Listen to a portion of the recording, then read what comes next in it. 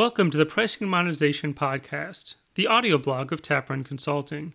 Today we're going to be talking about one of my favorite subjects in the whole world, payback. I've been thinking about appliances lately, and I keep noticing that their Energy Star ratings seem to be quite prominently displayed in advertising. Devices bearing the Energy Star seal are more energy efficient than other devices. Buyers can do quite a bit of reading and quickly determine how long it will take for the savings in energy costs to offset a possibly higher purchase price.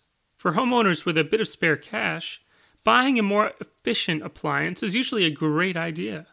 But not everyone owns his own home. In the United States, for instance, roughly a third of all folks rent.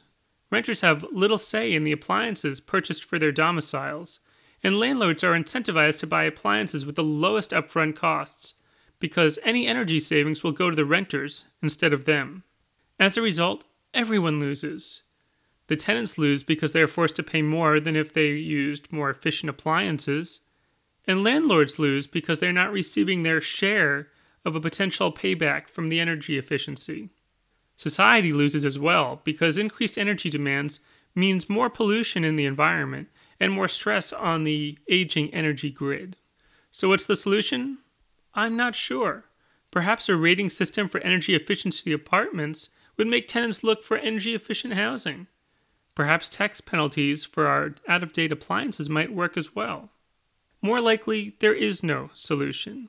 The dollars in savings that the average tenant could potentially accrue in a short tenure at any given location is likely too small to warrant the cost of administering a program to correct this inefficiency. Yet again, the economics of this world is not quite as efficient as models would hopefully suggest. Fortunately, the world of software follows very different rules. Thanks for listening to the Pricing and Monetization Podcast. If you'd like to learn more about pricing, monetization, and how your business can improve its profits, head over to my website at taprun.com. You can subscribe to my free email course, read through my writings, and even contact me for a consult.